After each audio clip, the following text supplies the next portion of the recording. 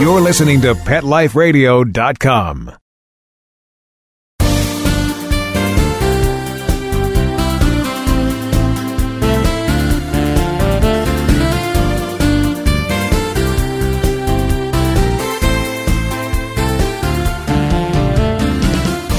Welcome to this week's episode of Be Humane with your host, Dr. Robin Ganzert. Thanks so much for joining us this week for our Valentine's Day episode. And this is truly a love letter to all animals today. It's our Valentine's celebration of animals around the world, all species, all kinds of animals, with a very, very special guest. I'm so thrilled today that Jeff Corwin, the Emmy Award-winning biologist, is joining us for a conversation about some really serious issues, but also a personal story of how at 6 years old he was inspired to become a biologist, inspired at 8 to become a conservationist. And I tell you, when you hear his story, it's going to inspire us all to ensure that the next generation of animal lovers are indeed prepared to take on the challenges that face us today and help us to help more animals in need. Well, you know Jeff Corwin from his many TV shows on Animal Planet, Discovery Channel, his incredible Emmy Award-winning series, Ocean Mysteries, and he's now the host of the wonderful Ocean Treks show that appears on Saturday mornings. Jeff Corwin was born in Massachusetts. His nickname is Snake Boy, and you'll get to learn why in just a few minutes, because it was indeed a garter snake that inspired him at 6 years old to do this incredible career and that he's devoted to animals. Jeff has a master's degree in natural resources conservation, 2 bachelor's degrees in biology and anthropology, and he lives on an island off the coast of Massachusetts where he's able to explore animals right in his own backyard. He's actually been awarded an honorary PhD too from an incredible university for all of his impressive work. And I think what's also really special is in 2002, he was named one of the 50 most beautiful people in the world. And when you hear him speak about his passion for conservation, his passion for animals, his passion for making the world a better place, you'll see why he was provided that most deserving honor. He truly is a beautiful person. And he's also been named one of Entertainment Weekly's top 10 people to watch in television. You know, his father was a retired police officer when he grew up in Norwell, Massachusetts, just 20 minutes outside of Boston. And I think what I love about him, too, is not only has he served our animal communities around the world and served all of us in terms of providing us lessons around conservation and resources, he also served our country. He was an Army medic, and he's certainly a proud American. You'll hear that from him today. One of my favorite quotes that Jeff has shared is really quite fun. It describes his personality. He says, "Remember, it's not the fall that kills you, it's the landing." And I think when you hear his talk today, our conversation, you'll get a little insight and glimpse into what this means to him. Well, thanks so much for tuning in to our Valentine's Day episode, our love letter to animals around the world with the inspirational Jeff Corwin. We'll be right back after this brief message with our conversation with Jeff. Thanks for tuning in to this week's episode of Be Humane with Dr. Robin Ganzert. We'll be right back. We'll be right back right after these messages. Stay tuned.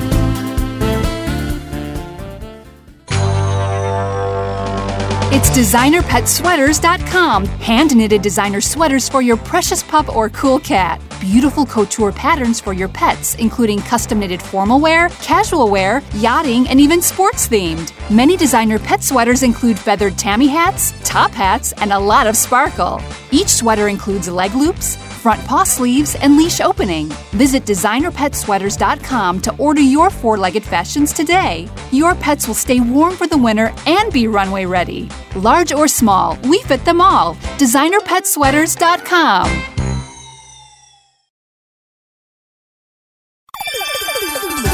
Let's Talk Pets on PetLifeRadio.com.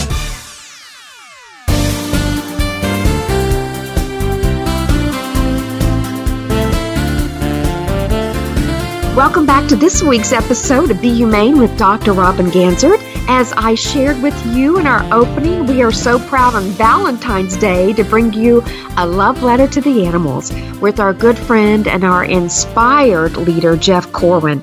You know, Jeff, we've all seen you on television for years. We've seen your work. We are so proud and honored to know you.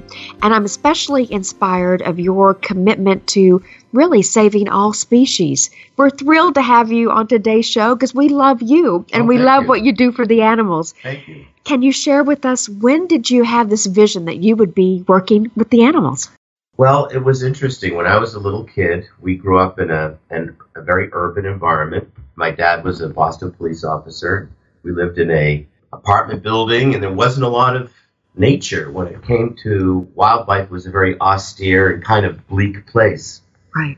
And we would go visit relatives, and one day we were at my grandparents' house that lived in a rather rural environment, and in the backyard, I found a snake. And it was the first creature I'd ever seen, really wild creature.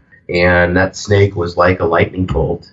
The light bulb clicked on and it really inspired my passion for nature. And I remember reaching down to grab that snake. And you reached down to grab the snake? Grab the snake. I had no idea. The innocent selfishness of a child. I thought this was the first time this life form had been discovered. It was some sort of scaly, legless Martian. And I grabbed it, and it reached back and grabbed onto me, and I came running to the house with this garter snake half the length of my body and into my grandparents' mobile home where they lived. And my grandmother screamed at me to get rid of it, and I said no. And she said, "Why not?" And I said, "Because I love it."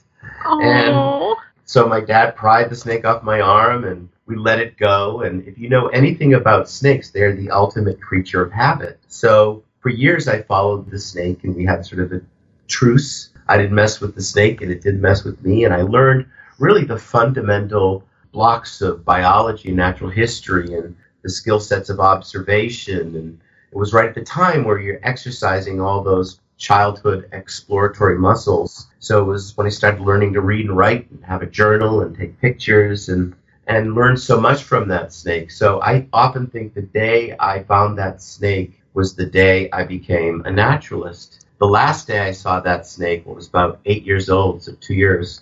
I was watching that snake, and suddenly it split into two. And the front part was angrily biting out at me, while the back part was just pathetically coiling about.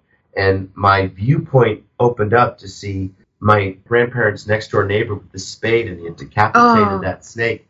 And that was the day I became a conservationist. And that was the day that I learned that good people make bad decisions when they lack information. And that inspired me to become a naturalist and a conservationist. And that was that moment that put me on my course. At 6 and 8 years old, you knew what you were going to do. And you were... By the time I was 12 years old, I had my own little natural history museum in the city. I'd charge kids a nickel to come in to look at an old beehive and snake skins. And wow. And then the best thing my parents ever did was they moved us to the country. And then spent my rest of my youth up to the age of 16 in the woods and the swamps, and worked at a wildlife rehab center at 13. And then by the time I was 16, I was off in the rainforests of Central America. And that's kind of how my life rebooted towards the direction it is now. Which is stunning. I know that so many of our listeners know you from that incredible television show, Ocean's Mysteries, which aired for years, right? Yeah, it still airs. It still airs. It's wonderful. And it's on, is it Saturday mornings now? It's on ABC. Ocean Mysteries did for 5 years. And of course, I had a lot of stuff with Animal Planet, Discovery Channel. And my new series on ABC is Ocean Treks. And basically, it's the same spirit as Ocean Mysteries, but we decided to do it. Ocean Mysteries was the top-rated series in its time slot. And, after 5 years, we really wanted to kind of incorporate the human experience and culture and adventure in addition to nature and wildlife. Right. So with our new sponsor, which is Carnival Cruise Lines, we made it Ocean Treks. And so it rates just as high as Ocean Mysteries does. So the audience has really taken to it. So it still has the nature and wildlife, but we've incorporated more of a sense of journey and culture to the adventure. That's fantastic. And you expose your viewers to so much in terms of lessons learned too with conservation. You learned this at such a young age. Your parents and grandparents were so instrumental to your building of this opportunity for your whole life, right? Which is, I think, is Absolutely, great. Yeah. And I think that's a good important message for our listeners, those of you that have children in your homes. Look at what you're doing every day to open their minds up. And I believe my children have watched your show and loved it. We've all watched it as a family. So I think that's very important. So I'm hoping that those tuning in today can tune into Ocean Treks as well and follow and open up your children and your grandchildren's minds and hearts, because perhaps they can be the next Jeff Corwin, which I think is so inspiring. That's a love letter to the future generation. Jeff, when I think about your love for conservation, your love for nature, which is so, again, inspirational, can you share with our listeners what worries you the most today about conservation and endangered animals? Oh, a lot worries me today, especially being here in Washington, D.C. There's no protest right now, No. though, I must tell you, on a good day. Yeah, you don't know what you have until you lose it, right? And that's why I think, as you mentioned, the role that parents play is the gateway to connect their family to nature. And I believe nature is how we naturally explore the scientist in all of us. A child with binoculars or magnifying glass or fishing rod or a butterfly net begins to explore, unravel mysteries, scrapes the knee, unrolls a rock, finds a roly-poly. And these are the roots that germinate us as natural explorers, which cultivates us to become wise consumers, politically responsible, civically, economically accountable. And our nation has a history of making mistakes and learning from mistakes. And what I love about our great country is that despite our political ebbs and flows, conservation has always been the tenor for just about every political party. Historically, for example, one could argue that Republicans had a great role in conservation. And historically, one could argue that Democrats have had a great role in conservation. So I want to make sure that that doesn't go away. I think we need to look at folks like Teddy Roosevelt, who created our national park systems. I love Teddy Roosevelt. Even, look at even a polarizing president like Richard Nixon. If we didn't have Richard Nixon, we wouldn't have the Endangered Species Act. If we didn't have Bill Clinton, we wouldn't have wolves roaming Yellowstone. So I think we need to dispatch the political polarization of conservation and realize that jobs and freedom and the opportunities to grow, but the foundation for us to do that is a healthy environment. Right. I've learned one thing traveling the world, and that is if you go to a place where human life has the least value, where animal life has the least value, where the rights of women civically have the least value, where children are treasured, where you have high mortality rates, children die, you have high fetal mortality rates. If you go to a place like that, no matter where it is around the world, you will find one thing in common. You'll find a broken environment. And if you go to places where life is treasured, where life is celebrated, where humans live to their potential, where animals are respected, you'll often find an intact and healthy, robust ecosystem. So as we move forward as a nation, we need to remember the key to our success is not only who we are as a people, but it's the nation that sustains us. And the nation that sustains us is the national natural heritage that we depend upon, whether it's to cherish, to aesthetically protect, or to sustainably use. Jeff, you're so eloquent. I think we should have you on Capitol Hill today. Truly, we're going to have to invite you to our next congressional briefing. I love your remarks that conservation is so timely and timeless, and it's irregardless of a political party designation. Absolutely, yeah. It's just really boundless in that way. And it's also a great history lesson for us, the way you recount the presidents from Teddy Roosevelt to Richard Nixon to Bill Clinton, how they all had an impact. And many more on our wonderful natural resource heritage and legacy here in our gorgeous country, which we're so blessed to be an American. And really, around the world, the American model of conservation from the founding mothers and fathers like Rachel Carson and Aldo Leopold and John Muir and all these incredible folks, they began in such an incredible, on the frontier of our nation. So our national park system was created. It was at such a time of exploitation of the West. And it was done with the painting presented towards Congress. Right. And that's how Yellowstone was created. The first original secretaries of the Interior were titans of industry, and they would go on basically a drinking binge in the West and gamble and say, okay, tell you what, you lost, and now you have to buy this acreage and donate it to our national park. I mean, it's amazing that the entrepreneurial spirit unique to America is very much in the root of the genesis of how we protected our nation.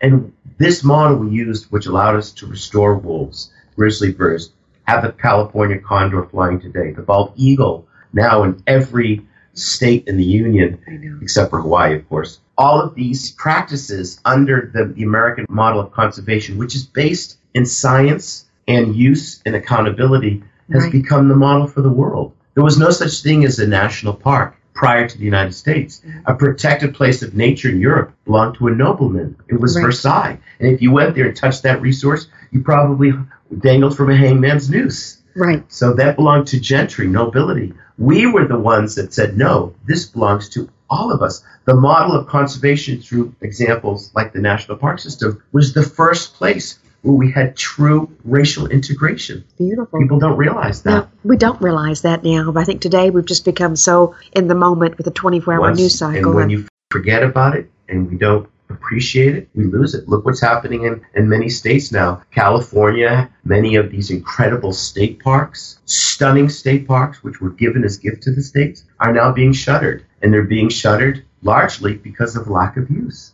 Right. Stunning to me that people aren't utilizing these natural resources. Each of us has about an acre. For every American, there's an acre of protected landscape. In national parks alone, there's over 90 million acres, just in national parks. That doesn't include refuges or state parks or BLM.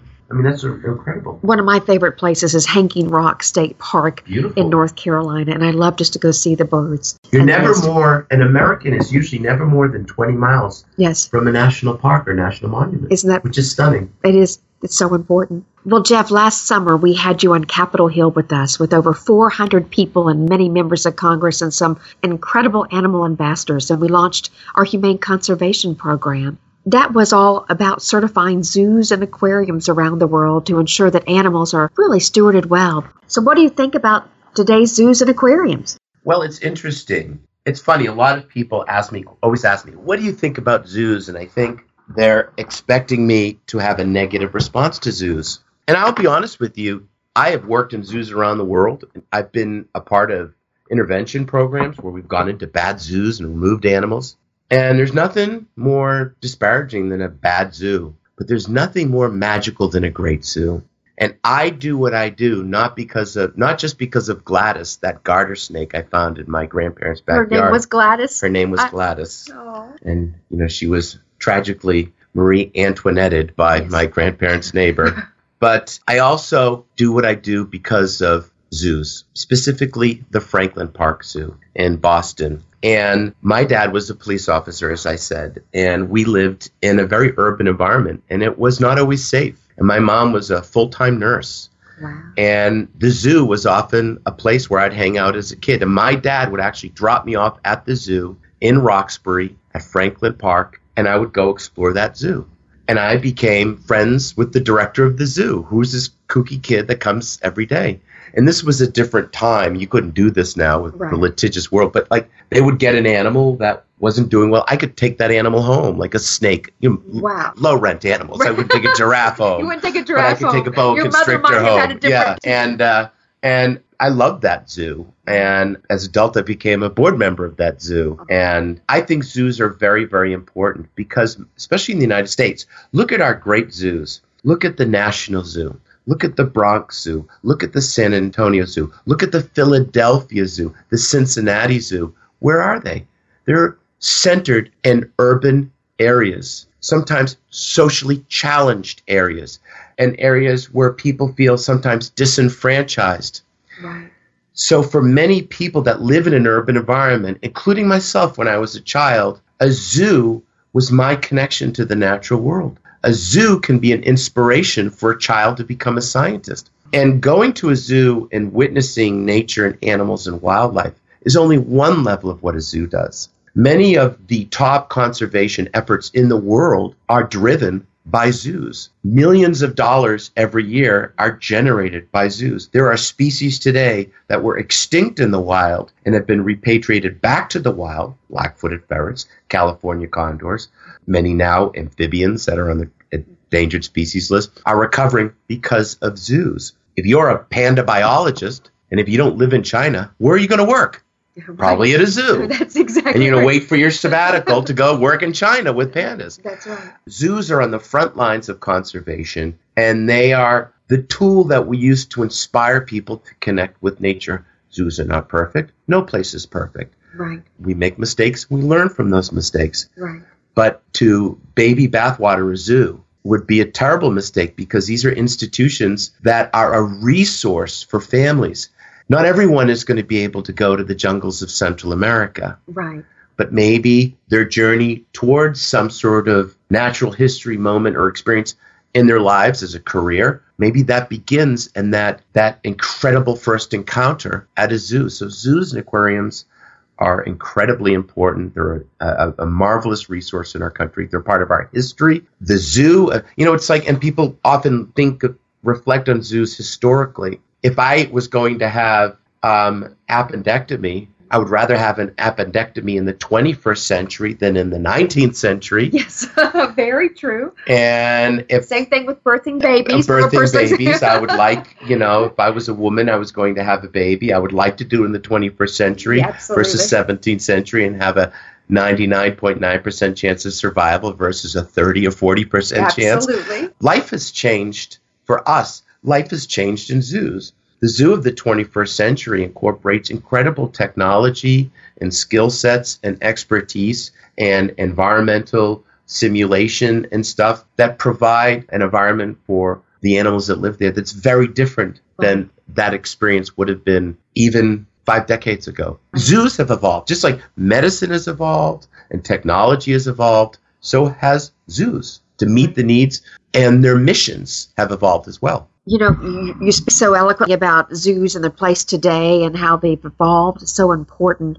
I also know a fact that to me I found this summer was stunning. More people attend zoos in this country than all professional sports combined. Absolutely. So I forget what the statistic is, but is it 50 million people? Something like 50 million people visit a zoo every year, and zoos provide educational materials for over 12 million students. I could be off, but it's something like that. It's remarkable. And one of the new initiatives that we're getting ready to launch here at American Humane that I'm thrilled to provide a little insight in for you today and our listeners is that American Humane has partnered with Chicken Soup for the Soul to produce a new book series called Humane Heroes. It features animals in zoos and aquariums around the world. And as part of a wonderful grant through a wonderful, generous partner, we'll be able to deliver a copy to every single K through 12 public school in our country over the next 3 years. That's free. Cool. Isn't that wonderful? That's great, yeah. All about rescue, rehab, and the important work that the good zoos and aquariums around the world are doing. So we're really excited about that. So and stay it's tuned. Also, to qualify, just to make sure it's very clear, zoos in the United States and throughout much of Europe are exquisitely managed. Absolutely. Zoos, certified official zoos in the United States, to meet the qualifications of their NGO status, and many have to go through such an incredible, challenging, it's like management process and certification process. Right. That to join the specific organizations that zoos need to the professional organizations, it's like getting into an Ivy League school. Right, absolutely. And the talent there too are stunning in terms of the people that are running and working directly with the animals. It's I think, always inspiring to go to a zoo and meet the people that are there to care for those wonderful creatures. I just want to take you down to a specific animal. Jeff, with all of your experience around the world, again, stunning experience around the world, seeing endangered species and animals of all kinds in all different environments, natural and not so natural. Is there any one animal that really keeps you up at night that you're worried about in terms of survival? Unfortunately, there are many, many species I think about so much, especially with ocean mysteries, traveling around the world, working in our planet's oceans. We look at our oceans as this amazing frontier that is robust and resilient. We don't realize oceans, like many ecosystems on our planet, are incredibly vulnerable and sensitive. And to me, it's always disheartening when I am in the middle of nowhere and I find a piece of human ignorance, when I find a piece of human negligence, for example, marine debris. I remember being on an archipelago off of Hawaii that took forever to get to, where I knew I was one of very few people to go, and I got to go with the scientists to help weigh baby albatross. And these were Waverly albatross. These albatross live in such a remote world that they have no natural fear of a human being. So when you approach them, they just kind of look at you oddly, and they're not hardwired to react as if you're a predator. Right. So they just watch you pick up their baby and weigh their baby and put it back. And it was this moment where I'm like, man, there's still places like this, until I looked at her nest, and it was constructed of plastic pull tabs and little bits of flip-flops. Oh. And then they have to palpitate all the babies to make them regurgitate all the plastic. And I think about this creature that has the ability to take flight for weeks at a time. It'll actually, when that baby fledges from its parents' protection, it will be on the wing for 5 years before it ever comes to land. So this is the parents will go to the Sea of Japan in a 2-week journey to catch food for their babies. And so this resilient creature, but yet so vulnerable to our negligence.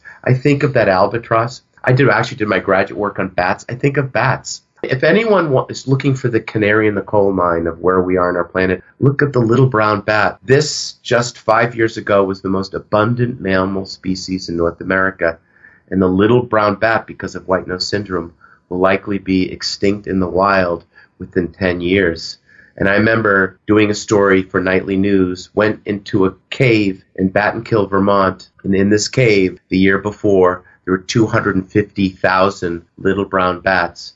And we found 12. And it was so strange, 12 shaking, shivering little bats. And on the ground, it was filled with 2 inches of pine needles. And I was like, how did the pine needles get in? And I looked down, and they weren't pine needles. They were the finger bones of all the bats that had died. So what does that mean? Well, you can say, oh, that's sad. Luna, the bat, is gone. Well, one bat in an evening eats 1,400 mosquitoes. Wow. Mosquitoes that carry triple E, malaria, all Zika. Sorts of Zika. One bat in an evening eats 1,400 insects that infect agriculture. One cave like that in a year worth of bats consumes 40 dump trucks worth of pest insects. Wow. 50% of all the plants in the Sonoran Desert in the tropical rainforest of the New World have their flowers pollinated or their seeds dispersed from nectivorous and fruit-eating bats. So bats are a keystone species, which we're about to lose because of a disease that is largely our responsibility.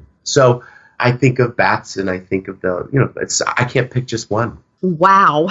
I don't think any of our listeners, or I didn't know about the situation with the bat and certainly with the albatross. And now white nose syndrome has spread to other species of bats. And it's challenging. Mm-hmm. It's a great example of the challenge. I've worked with the heroes of like the U.S. Fish and Wildlife Service on the front lines trying to save these bats. It's a fungus called white nose syndrome. Mm-hmm. It's actually very similar to like athlete's foot. If you've ever had athlete's foot or something like that, it's itchy and it's irritating. And it's actually easily to manage in a controlled environment.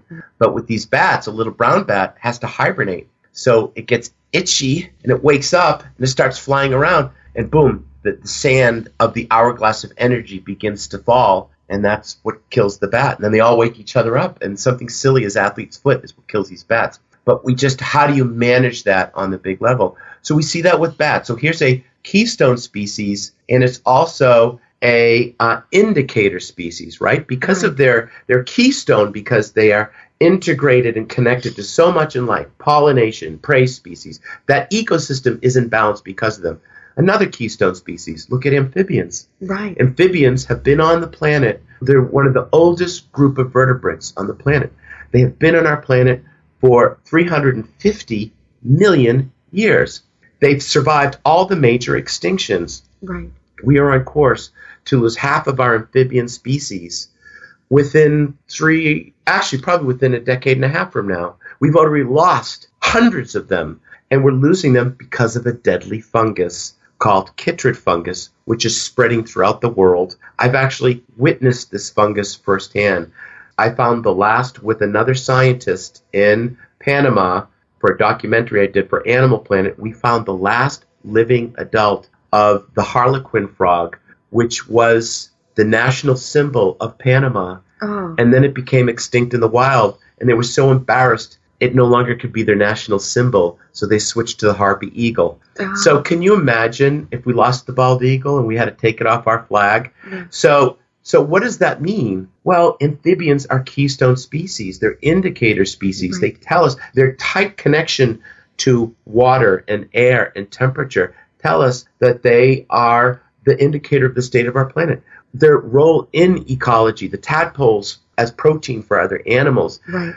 Many of the medicines we use begins as a chemical in an amphibian skin, like poison dart frogs.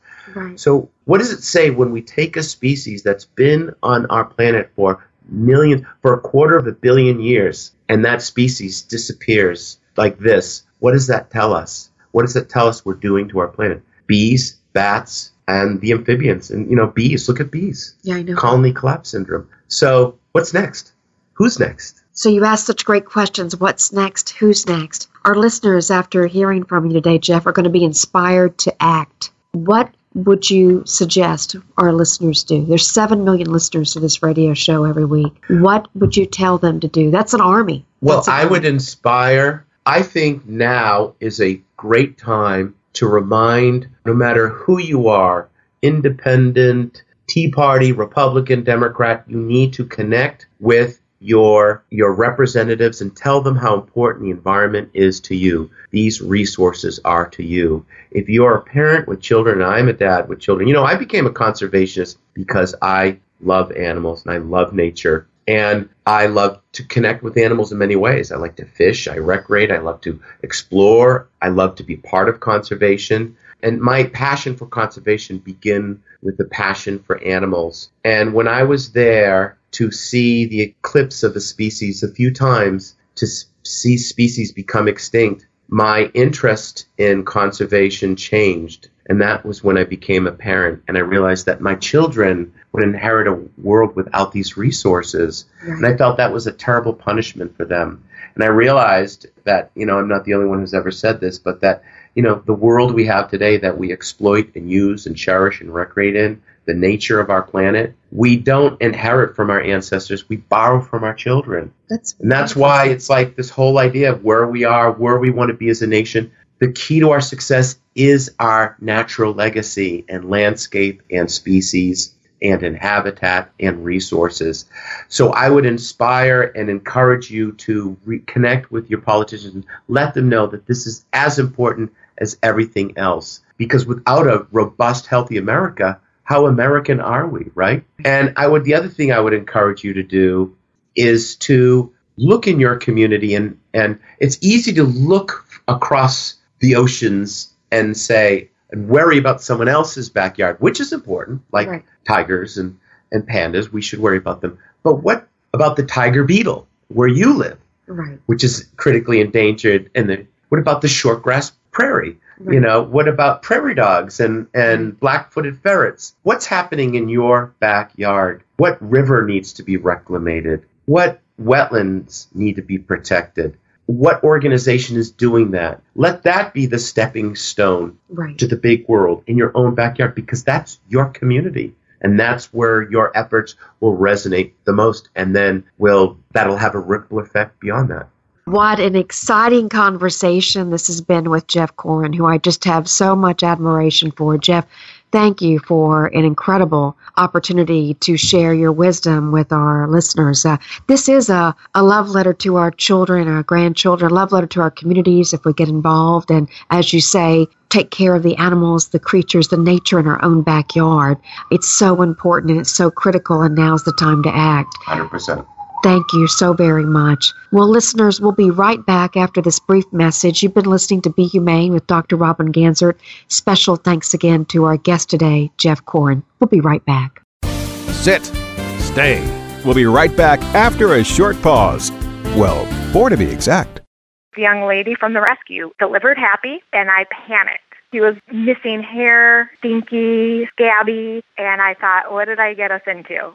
The cause of his issue was poor nutrition. It was neglect. The other owners didn't care enough about him to give him the nutrition he needed. But I have a vet that I trust, and she recommended Dinovite, DINOVITE.com. I ordered the first 90-day supply, and within a couple weeks, his skin started clearing up. He didn't smell. He had more energy. He just had a glow and a bounce about him. We've been using Dinovite for the last year, and Happy the rescue dog is Happy the healthy dog. I tell all my friends who have rescues to give their dog the chance at a new start with Dinovite. It's going to pay off for you and your dog for years to come. 859-428-1000. 859-428-1000. DINOVITE.com. Begging to hear more of your favorite show? Full episodes of all our shows are available on demand. Go to PetLifeRadio.com to fetch our entire lineup of Possum Pet podcasts. Also, dig us up in iHeartRadio and iTunes. Let's Talk Pets. Live and on demand only from Pet Life Radio.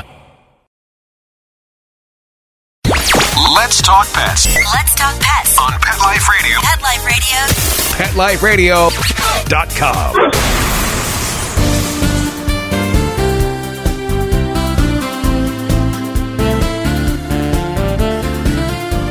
Wow, what an episode. Jeff Corin is indeed so inspiring to listen to, inspiring to have in our presence here at American Humane's headquarters in Washington, D.C. today. He reminds us that conservation is not a partisan issue. It's actually an American issue because we've set the world model for conservation and resource management. And it's something we can all be so proud of today. And we should also be so inspired to do so much more. He shared with us what we need to do to act in our local communities, to take ownership and take pride in the resource management and conservation efforts happening in our own backyard, whether it's reclaiming a river or working on the local animal that needs help, that needs saving. That's what we can all do to make our communities, our country, and our world a better place. You know, Jeff talked a little bit about zoos and aquariums today, and American Humane was so proud to have him join us on Capitol Hill in July of last year as we launched our new effort, Humane Conservation. Humane Conservation is a certification program of American Humane where we go into zoos and aquariums around the world and we evaluate independently how they care for their animals. Are their animals humanely treated? Are their animals cared for well with love and compassion? And does that facility meet our highest standard of animal care? Well, if they do, friends, they're awarded the Humane Conservation Seal. It's our new seal to assure visitors and consumers and the general public that that zoo and aquarium does meet the highest standard for the humane treatment of animals. And that is so critical, as Jeff described today, because zoos do so much work in terms of rehab, rescue, and indeed in the conservation of endangered and threatened species. You know, if you want to learn more about our Humane Conservation Seal, indeed this third-party independent scientists from around the world who came together to build this program with American Humane, please visit our website, humaneconservation.org. I also have my white paper on the site. Yes, I presented a white paper on Capitol Hill last summer. It is indeed the moral case for zoos and aquariums, for the moral case to care for these animals, to help us save species. You know, we talked a little bit today about the sixth mass extinction. Our world is in a crisis. It's in the middle of what experts believe is the sixth mass extinction, with a rate 8 to 10 to 100 times higher than expected since 1900. Jeff talked about the bat. He talked about the albatross. We all know about the stories of the vaquita. While the previous 5 mass extinctions were driven by natural events like the end of the dinosaurs, this current mass extinction is caused by us as humans. As an ever-expanding human population continues to grow, there are fewer and fewer true wild spaces left. And indeed, in some of those wild places, poaching and human efforts have caused even greater decline in wildlife. There's pressure on habitats and conservation efforts. Animals enrich our planet. Animals make us humans better. And we have a moral obligation, friends, this Valentine's Day and every day to preserve wild and endangered animals. In response to these challenges and duties, zoos and aquariums have become modern-day arcs of hope for so many species. Zoos and aquariums not only fund thousands of conservation projects around the world, they are also vessels with top scientists to safely house and help sustain populations of critically endangered animals. Friends, people won't protect what they don't love, and they can't love what they don't know. Zoos and aquariums are indeed modern-day arcs of hope for these critically endangered species. And our challenge is to zoos and aquariums around the world is to step up and allow American Humane to certify that their practices for the care of their animals are indeed humane, and seek our humane conservation seal of approval so that we can all feel comfortable once we see that seal going into that facility. World-class facilities such as the Georgia Aquarium, the Vancouver Aquarium, Dolphin Quest, Brookfield Zoo, Shed Aquarium have all become American Humane certified in humane conservation, with many more lined up today to be certified by our independent auditors, assuring that us moms and dads, us grandparents, can go into those facilities knowing that those animals receive presidential care, which they so deserve. Because again, those animals are arcs of hope for our next generation, inspiring them to be the next Jeff Corwin for conservation and certainly for saving species. Thanks so much for tuning in to our love letter, our Valentine's Day for the animals. Thanks so much for learning more at humaneconservation.org. And be sure to tune in to next week's episode of Be Humane with Dr. Robin Ganser right here on Pet Life Radio for another exciting episode about what it is to be humane. Remember this week and every week to be humane. Talk to you soon. Let's Talk Pets, every week on demand, only on PetLifeRadio.com.